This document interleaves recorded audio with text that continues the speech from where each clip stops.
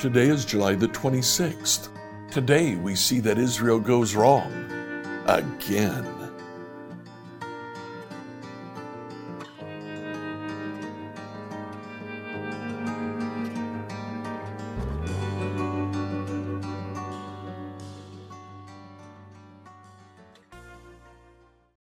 Reading through the Bible in a year, I'd like you to read 2 Kings chapters 20 and 21. 2 Kings 20 will sound familiar to you. We just read it in the book of Isaiah from 36 to 39, repeats these chapters. It's the story of Hezekiah's illness and recovery, and then the envoys who came from Babylon. But chapter 21 tells us the story of his son, Manasseh. Now, Manasseh was born to him during those extra 15 years of life that the Lord gave him. Manasseh was a very evil king. In chapter 21, verse 2, he did what was evil in the Lord's sight, following the detestable practices of the pagan nations that the Lord had driven from the land ahead of the Israelites. He rebuilt the pagan shrines that his father Hezekiah had destroyed. He constructed altars for Baal, set up an Asherah pole, just as King Ahab of Israel had done. And he bowed before all the powers of heaven and worshiped them. Manasseh went straight to idolatry, and as a result, he was called one of the most evil of all of the kings of Judah. The authors here of 2 Kings goes on with all of the atrocities that Manasseh committed, both idolatry and in the way he ruled his people. When he died, his son Amon became king after him, and Amon was just as evil as his father, Manasseh. Today, let's read 2 Kings 20 and 21 and see how Israel goes wrong again. 2 Kings 20 through 21, New Living Translation. 2 Kings 20. About that time Hezekiah became deathly ill, and the prophet Isaiah, son of Amos, went to visit him. He gave the king this message: "This is what the Lord says, set your affairs in order, for you are going to die. You will not recover from this illness." When Hezekiah heard this, he turned his face to the wall and prayed to the Lord. "Remember, O Lord, how I have always been faithful to you and served you single-mindedly, always doing what pleases you." Then he broke down and wept bitterly. But before Isaiah had left the middle courtyard, this message came to him from the Lord: "Go back to Hezekiah, the leader of my people. Tell him, this is what the Lord God of your ancestor David says: I have heard your prayer and seen your tears. I will heal you, and 3 days from now you will get out of bed and go to the temple of the Lord. I will add 15 years to your life, and I will rescue you and this city from the king of Assyria. I will defend this city for my honor and for the sake of my servant David." Then Isaiah said, "Make an ointment from figs." So Hezekiah's servant spread the ointment over the boil, and Hezekiah recovered. Meanwhile, Hezekiah said to Isaiah, "What sign will the Lord give to prove that he will heal me and that I will go to the temple of the Lord 3 days from now?" Isaiah replied, "This is the sign from the Lord to prove that he will do as he promised. Would you like the shadow on the sundial to go forward 10 steps or backward 10 steps?" "The shadow always moves forward," Hezekiah replied, "so that would be easy. Make it go 10 steps backward instead." So Isaiah the prophet asked the Lord to do this, and he caused the shadow to move 10 steps backward on the sundial of Ahaz.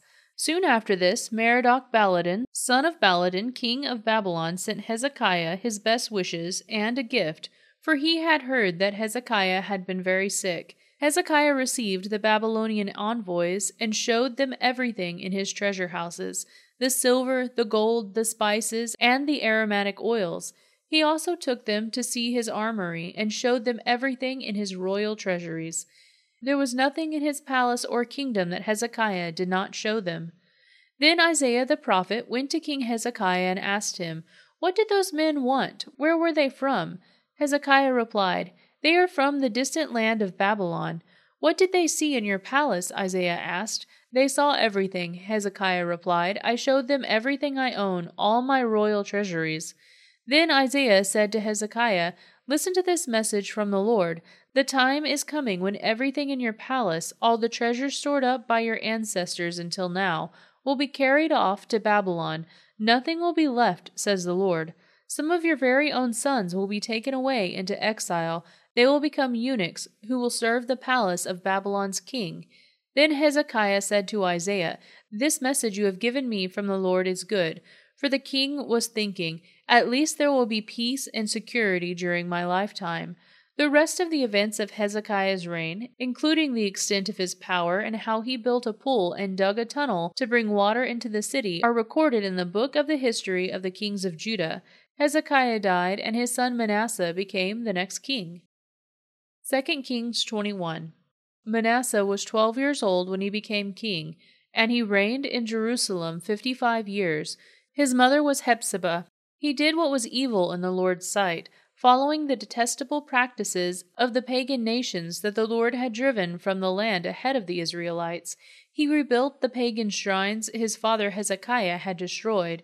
He constructed altars for Baal and set up an Asherah pole, just as King Ahab of Israel had done. He also bowed before all the powers of the heavens and worshipped them. He built pagan altars in the temple of the Lord, the place where the Lord had said, "My name will remain in Jerusalem forever." He built these altars for all the powers of the heavens in both courtyards of the Lord's temple. Manasseh also sacrificed his own son in the fire. He practiced sorcery and divination. He consulted with mediums and psychics. He did much that was evil in the Lord's sight, arousing his anger. Manasseh even made a carved image of Asherah and set it up in the temple, the very place where the Lord had told David and his son Solomon, "My name will be honored forever in this temple and in Jerusalem, this city I have chosen from among all the tribes of Israel. If the Israelites will be careful to obey my commands, all the laws my servant Moses gave them, I will not send them into exile from this land that I gave their ancestors."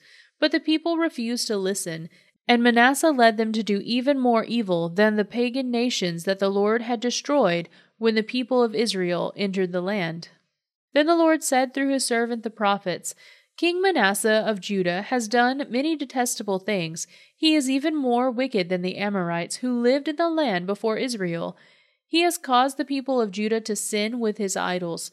So this is what the Lord, the God of Israel, says: I will bring such disaster on Jerusalem and Judah that the ears of those who hear about it will tingle with horror. I will judge Jerusalem with the same standard I used to judge Samaria, and the same measure I use for the family of Ahab. I will wipe away the people of Jerusalem as one wipes a dish and turns it upside down. Then I will reject even the remnant of my own people who are left, and I will hand them over as plunder for their enemies, for they have done great evil in my sight, and have angered me ever since their ancestors came out of Egypt. Manasseh also murdered many innocent people until Jerusalem was filled from one end to the other with innocent blood. This was in addition to the sins he caused the people of Judah to commit, leading them to do evil in the sight of the Lord. The rest of the events of Manasseh's reign, everything he did, including the sins he committed, are recorded in the book of the history of the kings of Judah. When Manasseh died, he was buried in the palace garden, the garden of Uzzah. Then his son Amon became the next king. Amon was 22 years old when he became king, and he reigned in Jerusalem 2 years. His mother was Meshullemeth, the daughter of Harez from Jotbah. He did what was evil in the Lord's sight, just as his father Manasseh had done. He followed the example of his father, worshipping the same idols his father had worshipped. He abandoned the Lord, the God of his ancestors, and he refused to follow the Lord's ways. Then Ammon's own officials conspired against him and assassinated him in his palace.